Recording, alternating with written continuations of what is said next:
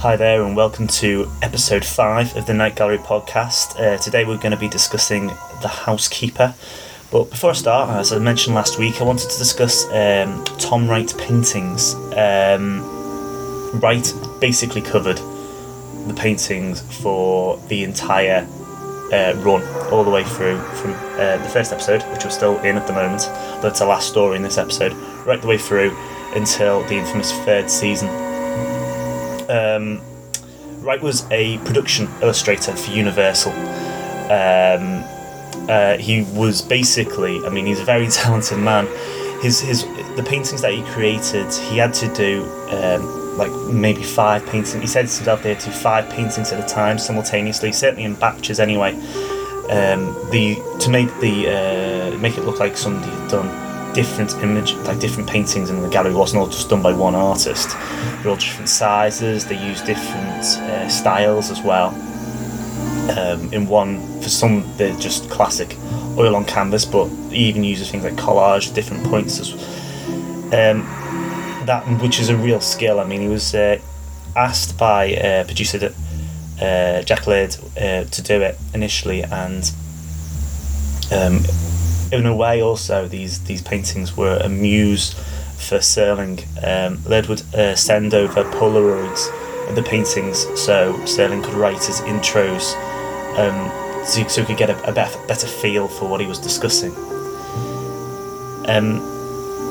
They became really, really popular. They still are to this day, to be fair. There was those images. They gave him so much work, obviously, because it really was an incredible showcase for his talents. There's not many artists that get the opportunity to have their paintings shown every week. More, not just one as well, 2 or 3 at a time on national American television. Apparently, Sylvester Stallone as well is a fan of these paintings. He's got some, according to the After Hours book, which is if you don't know it, it's a very good companion text for the show. According to that, it says that Stallone has a number of images on his walls from a number of the paintings on his walls from the show. Typically, also, Universal sold a lot of these images, or these paintings, I should say, cheap in the early 80s, which is just ridiculous. But I think it's testament to the love certainly the cult love that is there for Night Gallery. I know we're not quite as big in number as the Twilight Zone fans, but I know that the love is still there for this show, and those people are willing to spend thousands for a copy of one of these paintings. Luckily for Tom Wright as well, he was wise enough to keep a couple back for himself, and he's got the one that I would want, which is the Caterpillar, but I'm guessing that would cost a fair few £1,000s. Onto the story for this week, which is the second story of the first episode, The Housekeeper. It was written again by Douglas Hayes, who wrote The Dead Man, which was last week's story and the first story in this episode. So it's like a double bill of his work. It's not under his name. They used a pseudonym for it, Matthew Howard. This isn't so. The name did pop up twice on the double bill, which is what you might it be. Instead, it's because, it's to stop. It's because he didn't direct it effectively. That was down to John Meredith Lucas, who he does it's a reasonable job. This isn't. I said last week, and I'm going to say it again. This is an alright episode. It's okay. It ain't great. It's not. It's certainly. I think a lot of the problem with this one is that you compare it to The Dead Man, and it looks a bit lacking.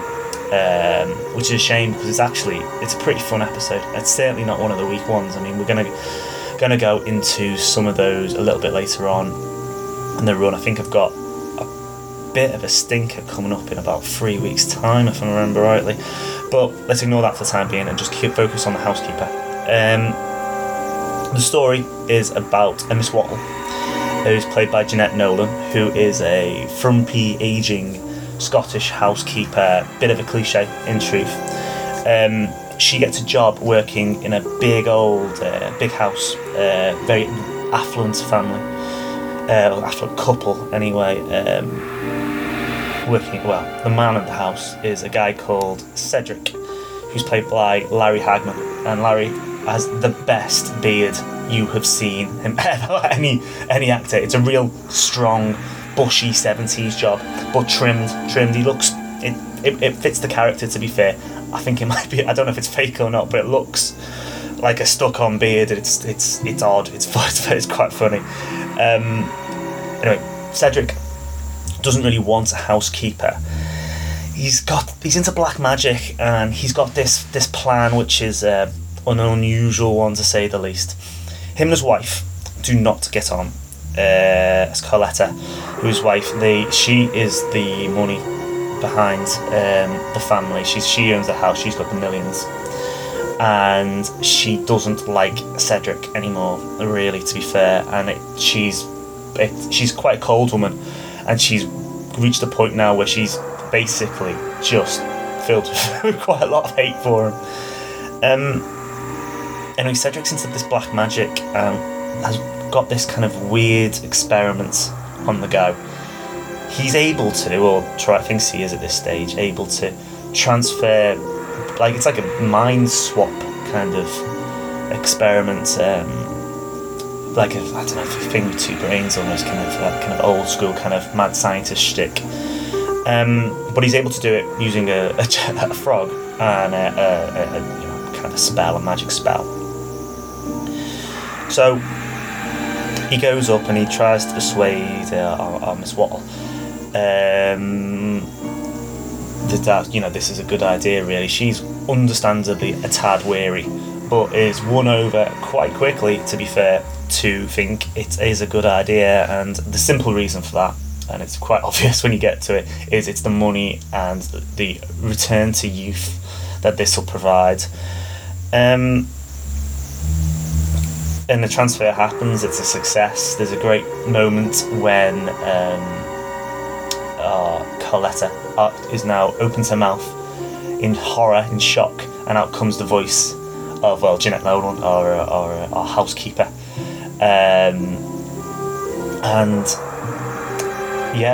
Basically, it's just then down to Cedric. He kind of offs his wife in the body of the old woman, and then makes a rather slightly rapey move towards what is his wife, but with the housekeeper's mind in it.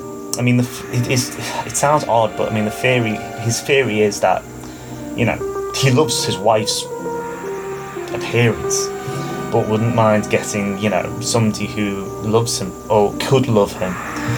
Anyway, the Hagman character, Cedric, kind of basically just turns and says, "You're my wife. Let's, as it were, get it on." Panicked, obviously panicked anyway, because this is a ridiculously extreme scenario. New Coletta, I think you should probably call her, sprints upstairs, locks the door, and stays there for 3 days, and then goes downstairs, and basically says, "You know what, this might be in a bit of an error, but not only that, I'm going to leave you, and I'm going to take all the money that you wanted in the first place, because it's all my cash. So, unfortunately, you're stuffed anyway, and this would have happened to you anyway." Cedric, not exactly delighted by this, but it's obvious he's got his, he kind of expected it to happen, you can see that. So what he does is, at that moment, effectively, as New Coletta's leaving, the door opens, and there's another old woman there. Out comes the jumping frog, and the change happens again between what was obviously the new housekeeper and New Coletta. So your camera kind of crashes into the old woman, this new old woman, the new housekeeper, with the voice of Miss Wattle, Jeanette Nolan's actress' voice, and it literally goes, how many times will this happen? How many times? And then there's this great payoff line, which kind of the entire story's kind of build into, where Hagman is really just wonderfully sinister camp in it. This, it just says, until we get it right. There's a little grin on his face that, you know, he's obviously just brilliantly evil. And then that's the end of your story for this week. What I'd say about it is, I enjoyed it, but it's obviously designed to be a little bit more fun and a little bit lighter. It's a sign of things to come that I think a lot of people, particularly the pilot and that first story, were expecting it to be more like a Tales from the Crypt, and every story is quite grim, dark, and they aren't really, to be fair. There's quite, you know, it changes tone a lot. Some people like that, some people hate it. I think in isolation, this is a good story. What happened was, with its production, Hayes offered the story over to producer Jack Laird, basically because he was worried about, Laird was worried about a possible impending writer's strike. And Hayes just had the story ready to go. He'd already written it. He just had it lying around and just suggested if he wanted it, he could have it, basically. I think that's part of the reason why it's quite different tonally, because obviously it's been written in a different way. It's like 19 minutes long, which makes you think it was aimed to be a 13-minute, including our bits and whatnot, 30-minute episode kind of story idea originally, and then it's been tagged onto this anthology format, which kind of alters things slightly with it. Interestingly, though, considering the fact that the ending is the best bit. I mean, that payoff line, in fact, is the best bit, because it's funny but nasty as well. That's Hagman. Larry Hagman came up with that.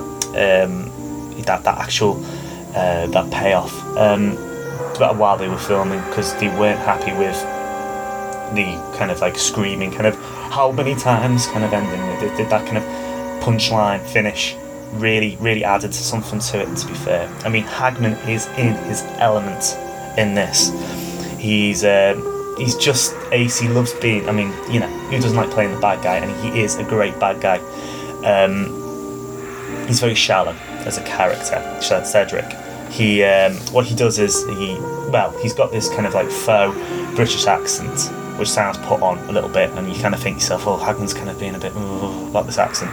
But then every now and again it just drops out at times of stress, and you realise that Hagman's actually playing a character, putting the accent on. And this lighter tone, kind of, you know, it's powered by Hagman's performance, I think. Because, I mean, you know, it adds an idea. It's pretty, you know, it's not the first story where you've done a brain swap kind of storyline. I mean, you know, if it's me with Freaky Friday, that kind of stuff is obviously that kind of story. But it's still, obviously in this case, it's done with a slightly more, it's a tongue-in-cheek darkness to it. And it's Hagman, really. I mean, I know I'm banging on about him, and to be fair, Jeanette Nolan's very good as that kind of kind of Scottish housekeepery kind of, you know, frump, but he just dances around everywhere, looking mischievous but slimy, stupid and shallow and self-serving, and he's a both these stories, both The Dead Man and this, have got a believable, monstrous character in them. They're kind of real-worldy kind of settings, but with these supernatural elements. Obviously, the concept of a body reanimation in The Dead Man is not exactly a hoot and a holler, but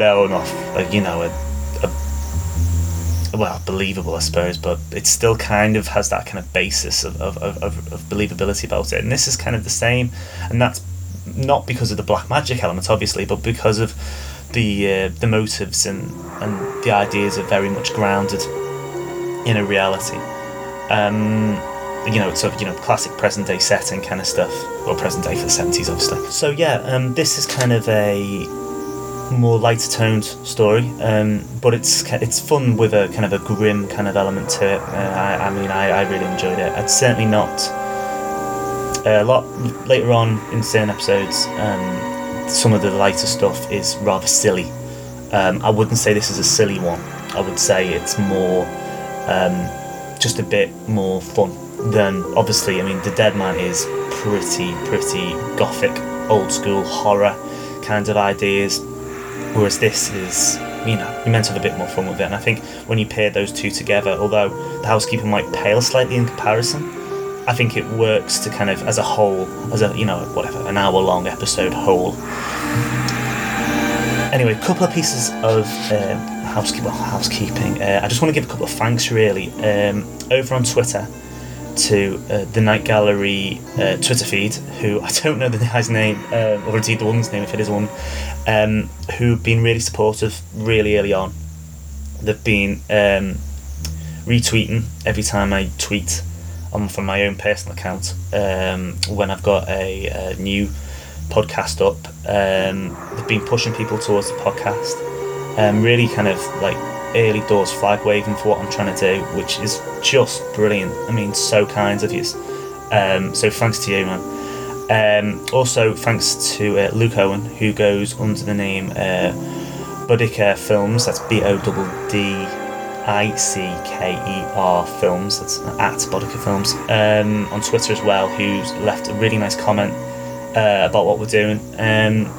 Cheers, man. I mean, again, it's nice. I mean, I started this and I wasn't sure if I was going to get anybody listening. I mean, Night Gallery and Tom's obviously got the Twilight Zone podcast, and thanks again for hosting me, Tom. Which is, it's a massive thing. And I know, like, in next month over Christmas, what's coming up over to Christmas, lots of people watch a lot of Twilight Zone. It's like it's an old tradition for lots of people, but that tradition doesn't really exist for Night Gallery apart from a few people like myself. So I'm not saying what the Night Gallery is completely is like some kind of ridiculously cult classic, because obviously it's not that obscure, but for the fans it means a lot, and as a fan it means a lot that I'm able to talk to some people that are hopefully kind of on the same wavelength as me. Also, finally, Gary Lozelle, you left a feedback message on iTunes, like a review, and that, again, really kind words. It's quite touching, really. That I'm glad that people are enjoying what I do. Hopefully you'll continue to listen and enjoy it. If you've got any feedback, you can get hold of me at Night Gallery at thetwilightzonepodcast.com. You can you can leave comments on the board on any of the posts at thetwilightzonepodcast.com. I do check it. Or if you want to talk to me directly, I am on Twitter. It's at orange_monkey, which I know sounds a bit random. If you want to say something, have a word, and I'll definitely talk back to you, because I love this show, and it'd be nice to speak to people who've got similar views to myself. So yeah, anyway, until next week, we will be talking about A Room with a View. Have fun, and I'll speak to you soon. Take care. Bye.